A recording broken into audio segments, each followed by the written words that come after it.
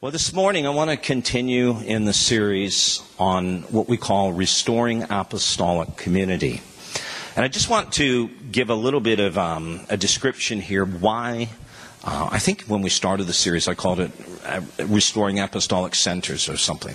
And I thought about that, and a center is, we can say a church, a place. But community, I think, is a better term. It describes much more what we're talking about, because we're not just meaning, when we talk about restoring the apostolic, that we are looking at recognizing and re-implementing the office of the apostle, as Ephesians 4:11 says, in the sense of God gave some to be apostles, prophets, evangelists, pastors, and teachers. Though that's important, because we have to recognize and affirm that gift if we're going to see the body of Christ come into its full potential and become activated to be a force in the world that penetrates the kingdom of darkness and establishes God's kingdom. That's very important, but what we're talking about here is, in a deeper sense, in a more broader application, that the entire church, all of the believers, as we come together, come on now, recognize that there's what we call, there's disciples, followers of Jesus. We're all followers of Jesus in that sense, or at least to one degree or another. We're trying to do our best. But then there's that sense in which God says collectively we become the church. Which the word church doesn't mean building, obviously. It means the people, right? It's a gathering of the people who not only gather, but who also go and govern. It's a people that are on mission, in other words. And that mission, of course, is to preach the gospel to everybody, so that everybody gets to hear the gospel and everyone is discipled. That's the commission of Jesus himself. So in a broader application, we're talking about where the church is once again aligned with Jesus' original mandate of becoming his followers on mission. His followers on mission. And to where? To all nations. To all nations. John 17 verse 18. It's a powerful verse. I want you to look at this. Where do we get the word apostle or apostolic from? It's a Greek word. And John 17 verse 18. Jesus is speaking. As you sent, or you apostello me into the world, I have sent or apostelloed them into the world. So this is the meaning of apostolic. It means to be sent out.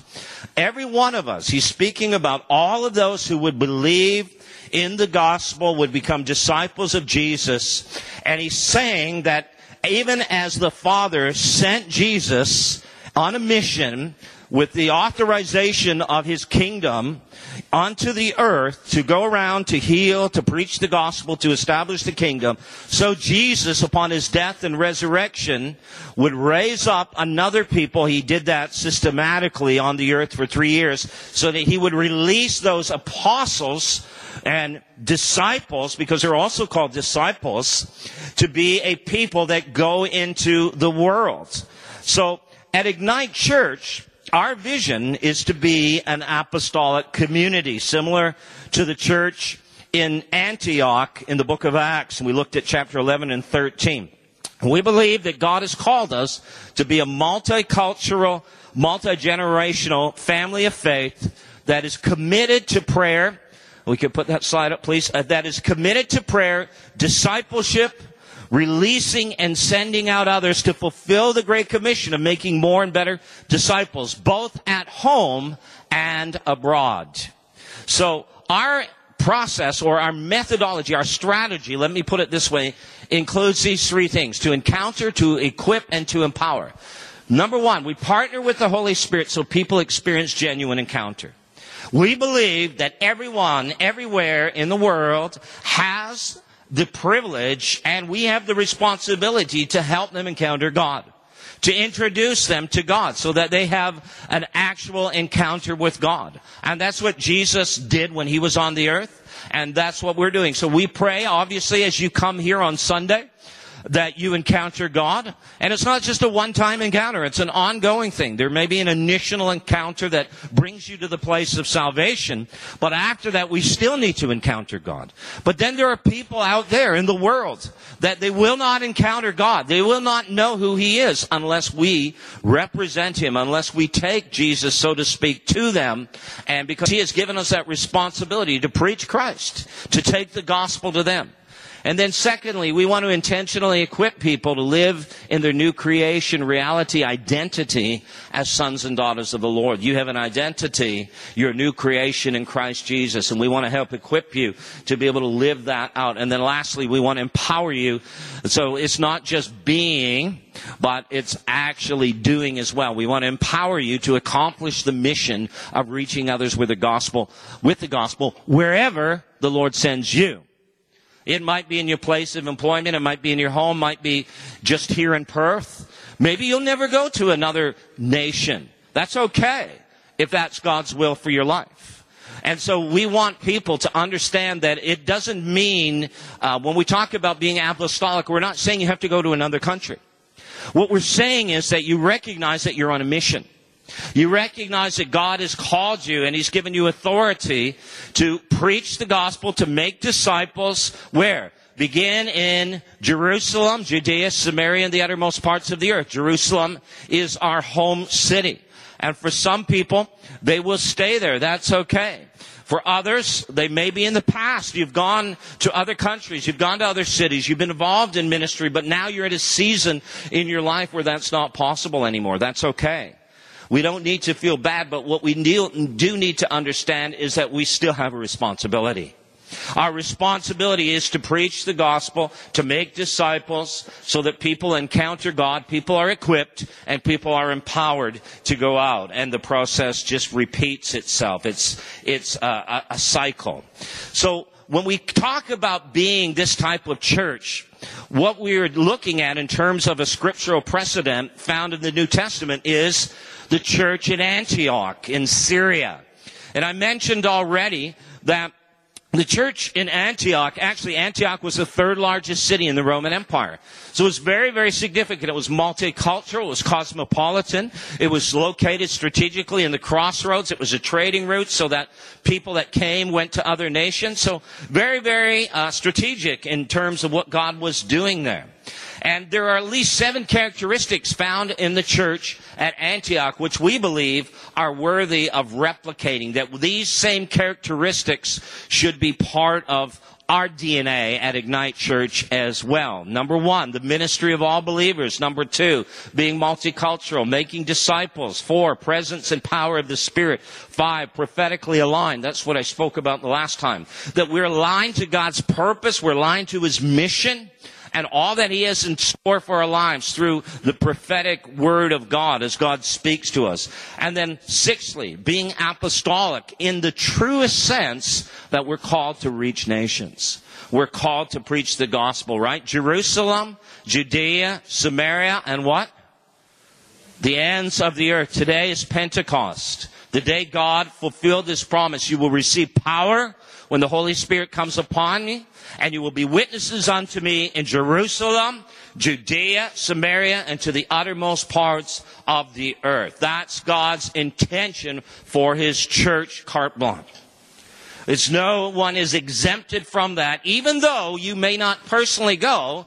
We'll see later on in the message today that we all have a responsibility to partner and to cooperate to make sure that this great commission of Jesus is being fulfilled, not only locally but to the ends of the earth. The church in Antioch in Syria was an apostolic center, better yet, even an apostolic community.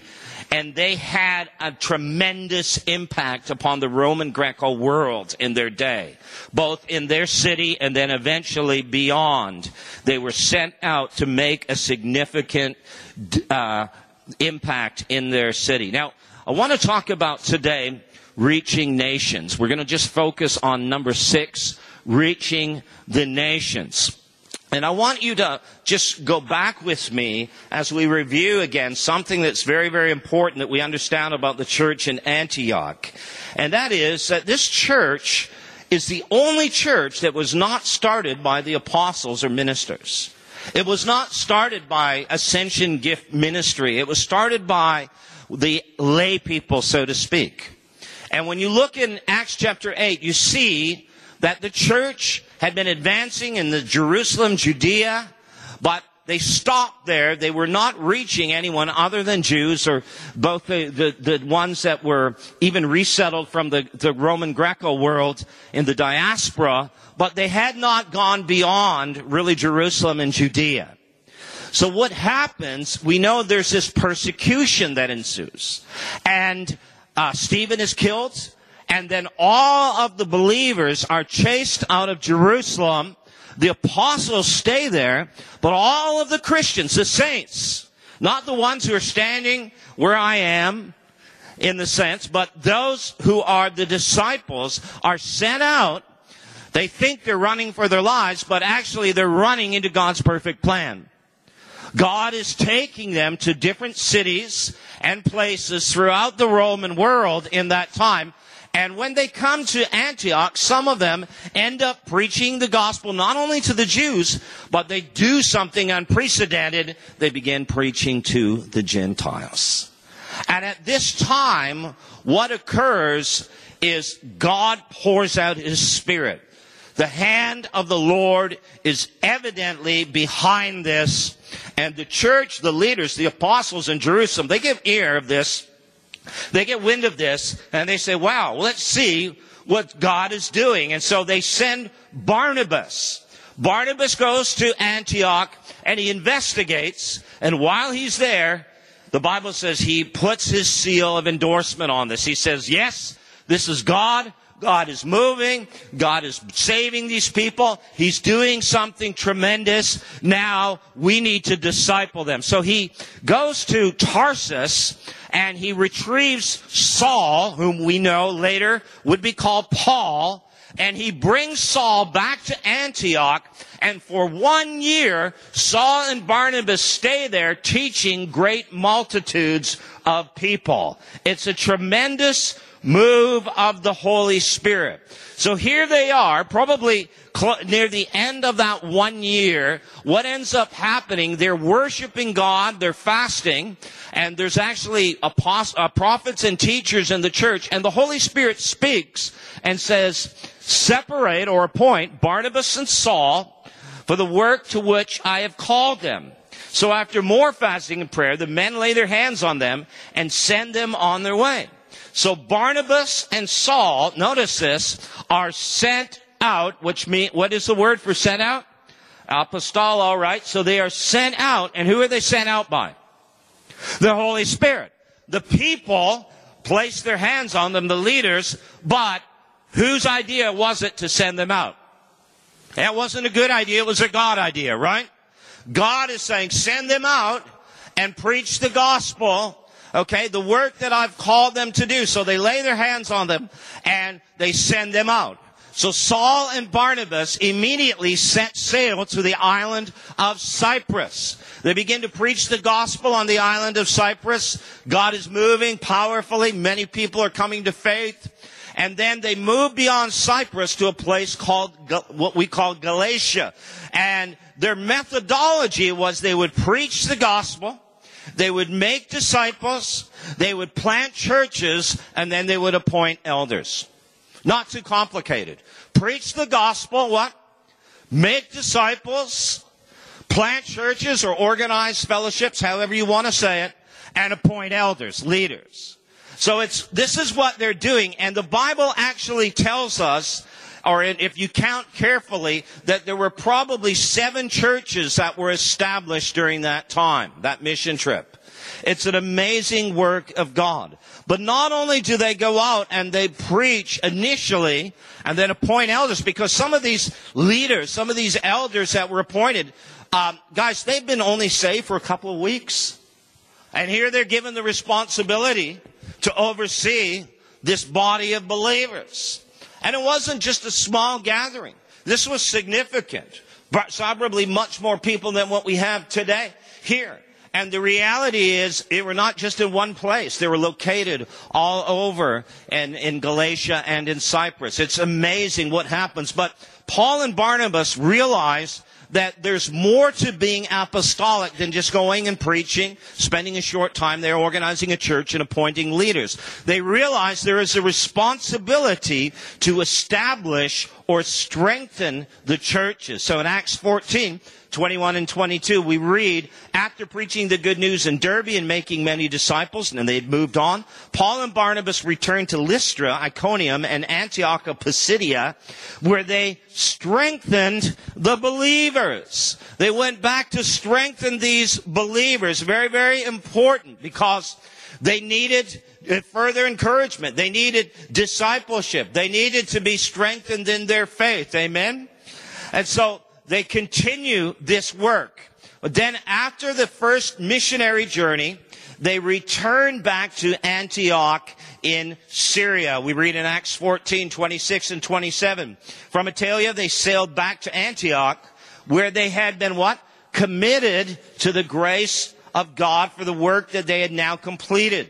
On arriving there, they gathered the church together and reported all that God had done through them and how he had opened a door of faith to the Gentiles. And it actually says that they stayed there for quite some time, back at the home base. Now, here is the modus operandi. They're based in a church. They're initially referred to as elders and prophets.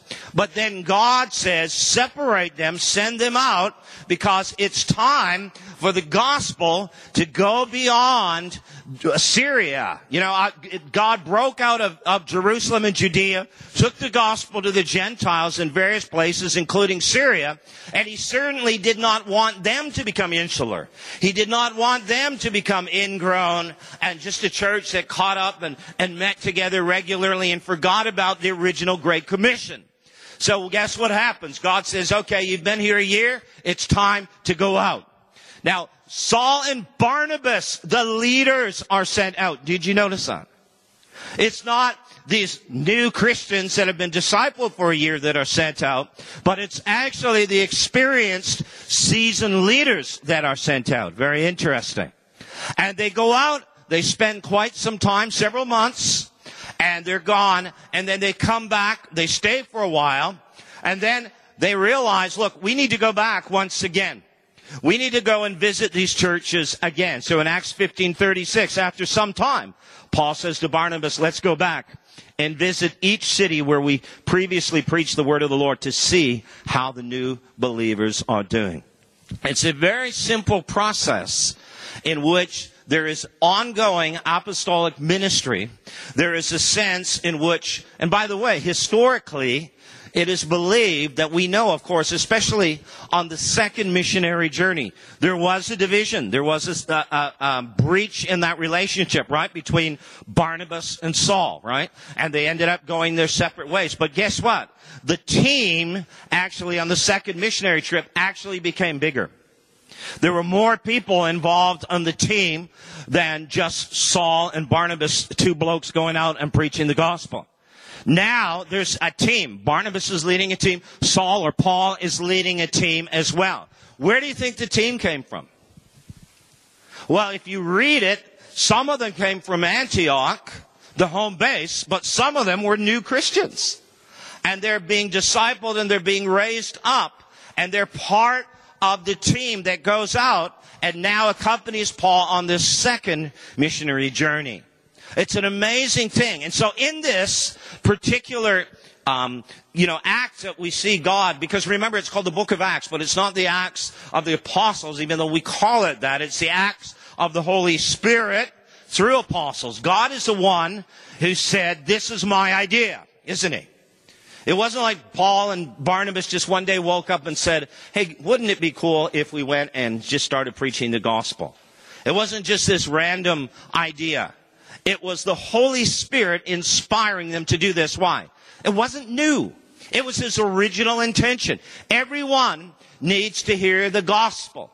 Everyone should have the opportunity to understand who Jesus is. Matthew 24:14, the gospel of the kingdom must be preached or will be preached as a witness to all the nations, all the ethnic groups of the world, throughout the whole world. And then the end will come.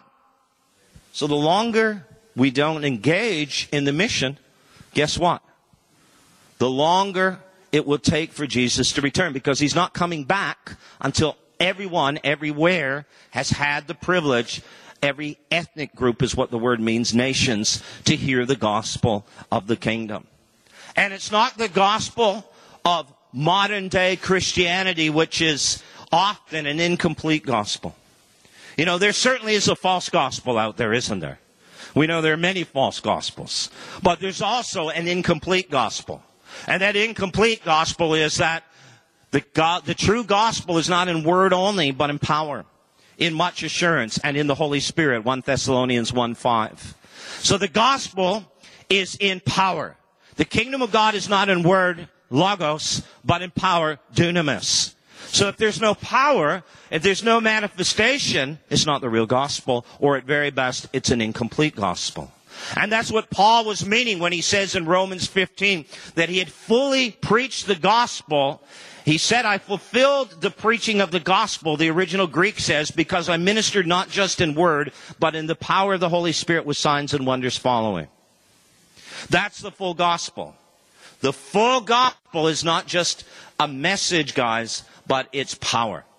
The power of God being manifested, transforming lives. Come on, when you think about it, what have we done in many places in the world? Jesus said to the Pharisees, you travel land and sea to win one proselyte. And they're probably, yeah, that's us, Jesus. You know, we're amazing. Who's he speaking? The Pharisees. We're good. You know, we're so devoted, we're so zealous. You travel land and sea to win one proselyte. To go even after one person to get them to become an adherent to your religion. But then you turn him into twice the son of hell. Wow. Twice the son of hell. Come on now. Come on, guys. If you can't say amen, say ouch. Oh, thank you very much, Jesus. Of course, that's why they hated him. Because he said it the way it was. And in many places in the world, we're making proselytes, not disciples. The difference is disciples are disciples of Christ. They're not disciples of you or me, or of a denomination, or of a church. They're to be disciples of Jesus Christ. A proselyte is someone that adopts the teachings, the views, even the religious belief system and rituals of a particular school, or a thought, a philosophy, or religion. But a disciple is someone who is a follower of Jesus. So it goes beyond theory, it goes beyond doctrine, it goes past theology, and it has to do with encounter and relationship. That's what the true gospel is. So when we recognize this is what these guys were doing. And so they had this sense in which God had called them to preach the gospel to everyone who had not heard his name. And one day, every person in the world, every ethnic group will have the opportunity to hear the name of Jesus Christ. In many places in the world, still, there are many that have not heard. The statistics vary, but I've heard 30 to 40%, sometimes even higher, are still unreached people that have never heard the gospel. Many of them are in India. Many of them are in Indonesia. And some of them, believe it or not, are even here. There are people that are here that have come from countries where there is no gospel, there are no churches. They do not have access to a Bible. They're right here in our midst. God has brought them and placed them on our doorstep. And now he's saying, go, reach them with the gospel. And we have an amazing opportunity, but also a massive responsibility. Phew.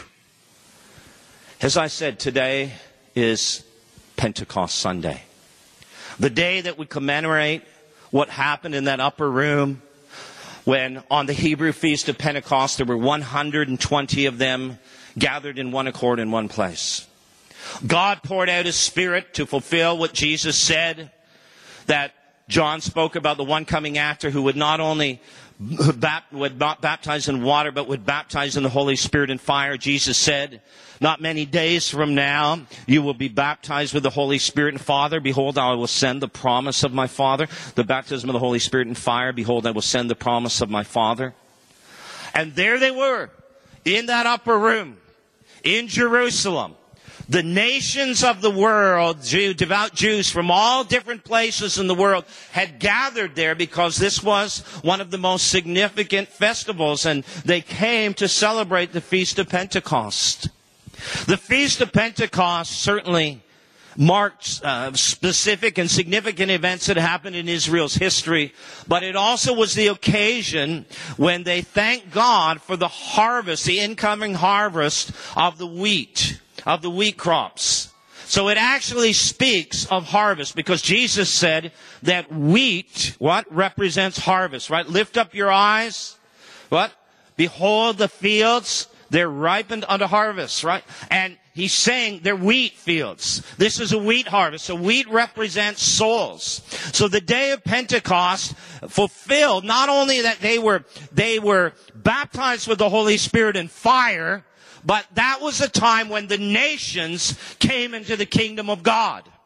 They were mostly Jews. There were some proselytes, I'm sure, but they came into the kingdom of God as a result of experiencing the outpouring of the Spirit of God in Peter's fiery sermon on the day of Pentecost. 3,000 saved. What an amazing thing. And God turned this fledgling group of disciples who just 10 days prior had been hiding and were timid. 40 days before that, 50 days actually. And they were afraid. And God changes them. He turns them upside down. He gives them a boldness because they receive the baptism of the Holy Spirit and fire. They had a flame for each one of their names. Each one. John, Peter, Mary, whomever it was, a flame settled upon them, is what the Bible says. And I want to tell you this morning, church, that it's time to claim your flame. It's time to claim your flame for the name above all names. God wants to ignite us with passion, and we need the power of the Holy Spirit. We need the baptism with the Holy Spirit. It's not an option. Every one of us needs to be filled with the Holy Spirit. And if you've been filled, then maybe you need to rekindle, stir up, fan into flame the gift of God that is in you once again, because the world is waiting on you. There are people down the street that are waiting on you. You know, one of the stories that we heard at our conference is the importance of each and every Christian being engaged in sharing their faith. You know, sometimes we want to invite people to church, and I think we need to do a better job of that. We need to all, as Christians, be engaged in inviting people to church. That's important. We need to do that. We've got some cards we're going to hand out later in the service that just have the name of our church on it, the service times, the address, and you can take some and hand them to people and invite them. Be intentional in doing that if you're not already engaged. Every one of us needs to be active that way. I believe that. But guess what? Sometimes we have to share the gospel with them. Right there, right on the spot. And God gives us the opportunity to do that from time to time. There are times, obviously, when we can't do that. So give them a card, invite them. But when you have someone and God opens a door and God gives you that opportunity to witness, share the gospel with them. One of the stories we heard is about a man who was part of the church in which our guest speaker pastors.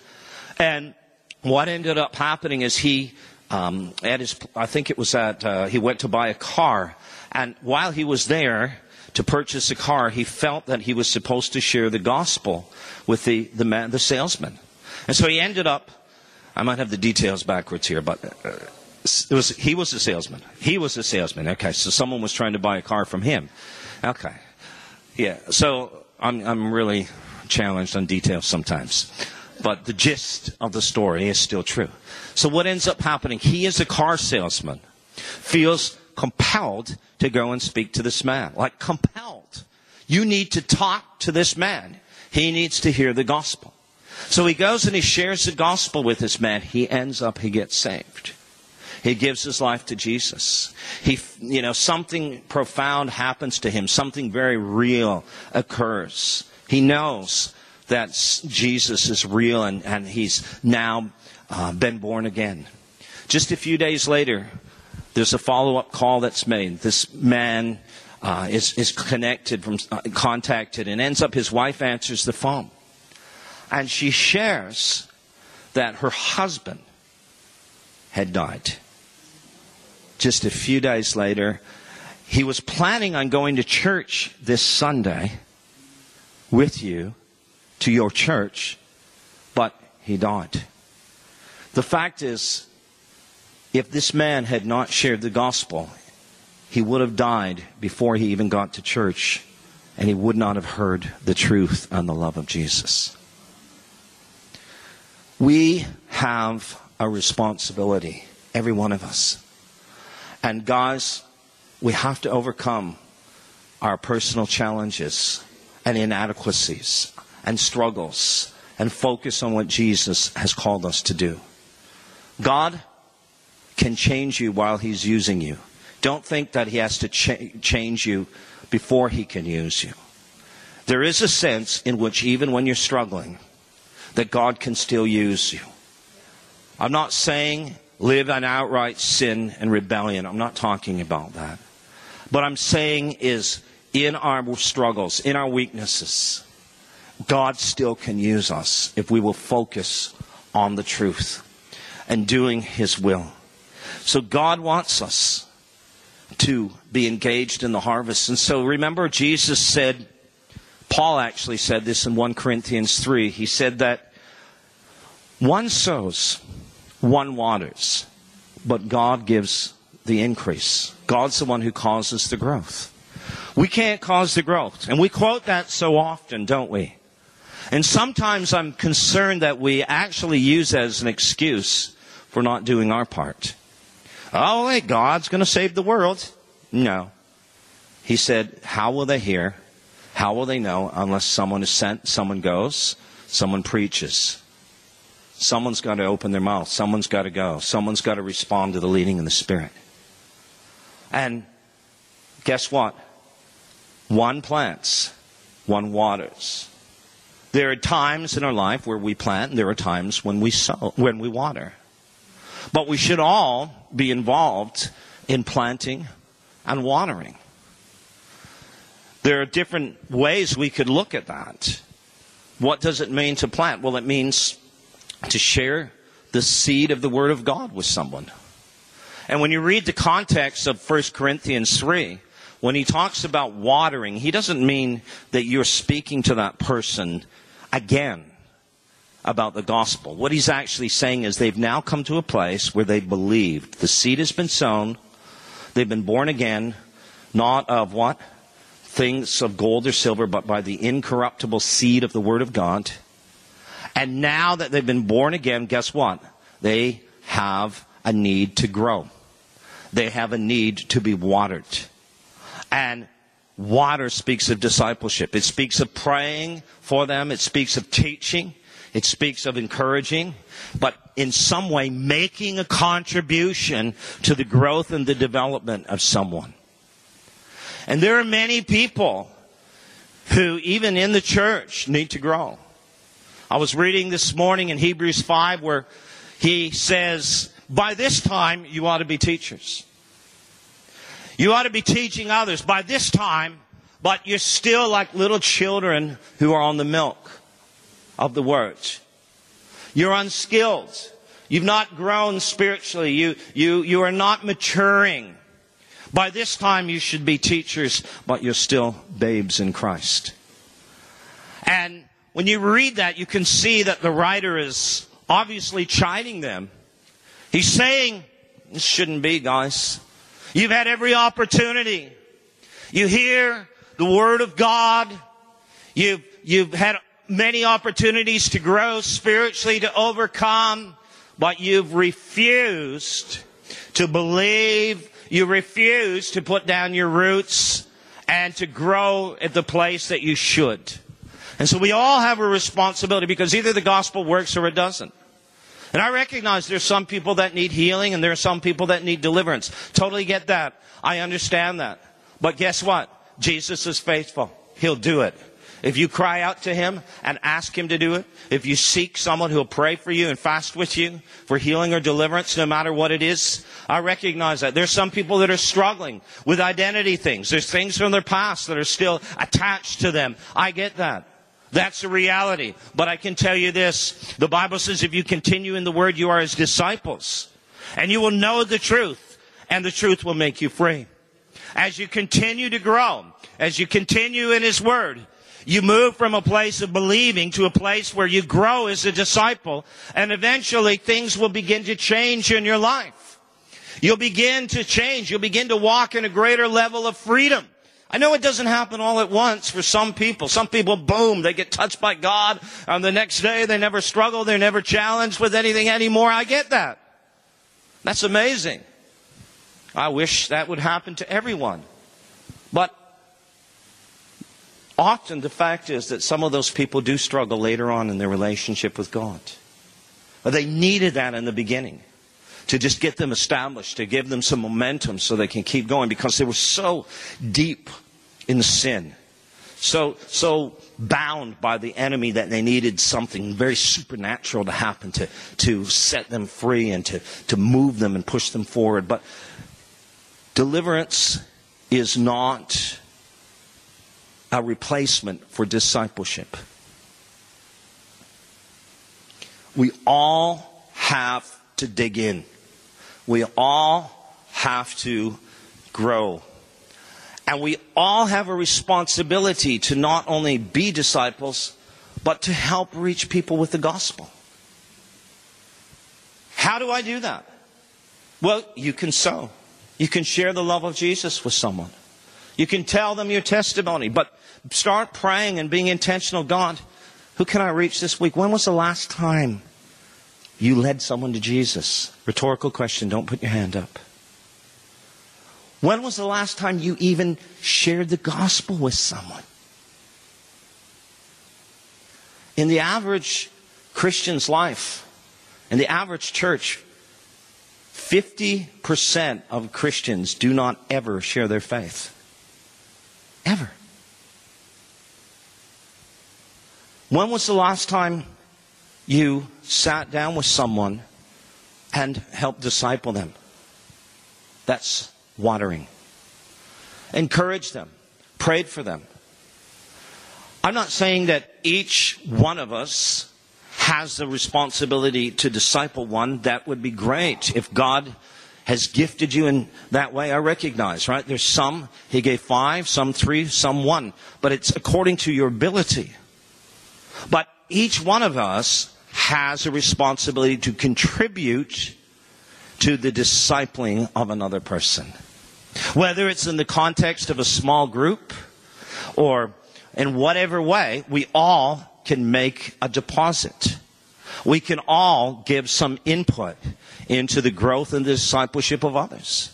When you see people and all of a sudden they're not here anymore, it's the body's responsibility to reach out to the body. The body is to do what we can do to try to help restore people. It's our responsibility collectively. It's not just the pastor's responsibility. The body ministers to itself. In Galatians 6, when it talks about restoring a fallen brother, it wasn't written to the pastor or the leader of the church. It was written to the body of Christ. Restore the fallen brother, you who are spiritual. Help bring them back to Jesus. We all have a responsibility. Jesus said that the workers are few. The harvest is great. He said there's something we can do. Pray to the Lord of the harvest that He would send out. Push out is what it means. Force out those who need to go and reach people with the gospel. And then, of course, right after he told his disciples to pray this, he chose 12 of them. And he gave them authority to heal the sick, preach the gospel, minister in the power of the Spirit. You know, I shared this in our missions magazine last year. It's called Now Hiring. And I think it's probably good enough to go into this year's edition as well, because it's so powerful. But there are at least 3 things that we can all participate in one way or another. And I believe in probably different times of our life, it even can overlap. We can, first of all, when it comes to working, we can pray passionately. We can pray passionately. Colossians 4 verse 12 says this: Epaphras, a minister of Christ, was commended by Paul the apostle for laboring fervently for others in his prayers. Guys, the meaning of the original language, laboring fervently, is wrestling in agony of prayer. Wrestling in agony.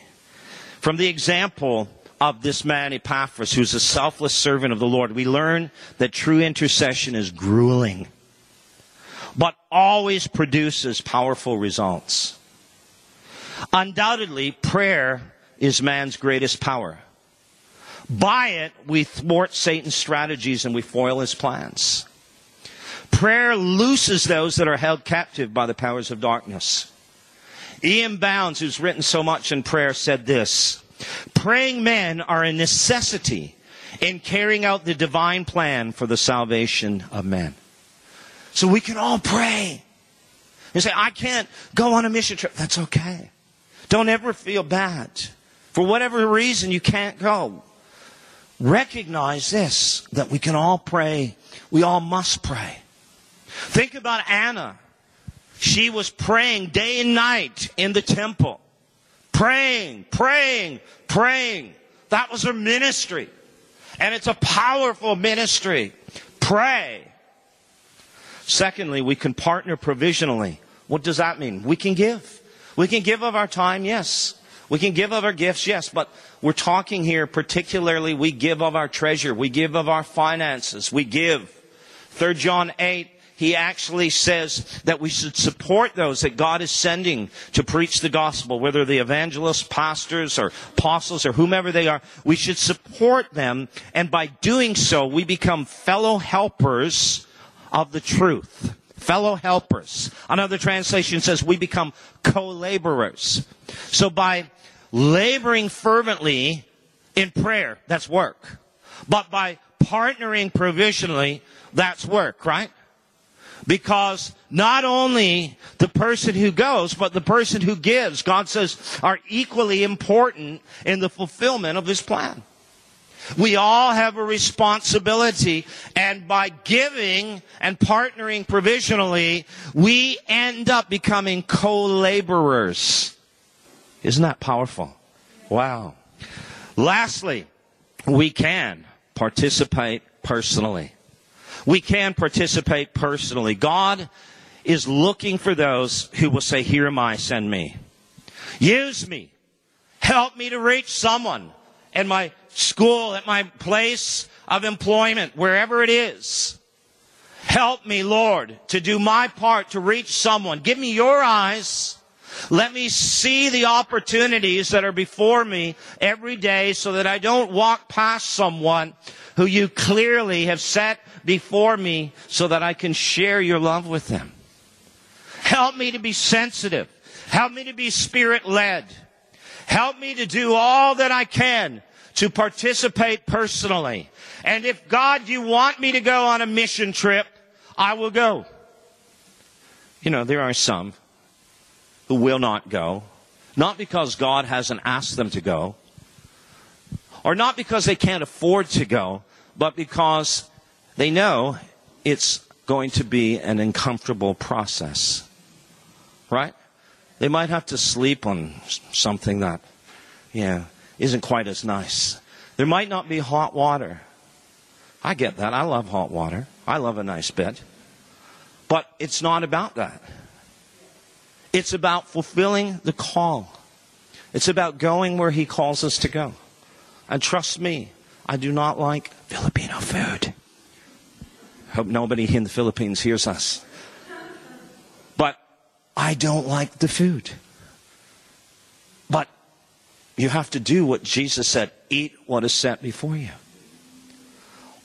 Do whatever is needed to reach them. Become all things to all men that you may win some. We all have a responsibility to pray, to give, or perhaps we can go, not only locally, but even beyond that. And I want to challenge you.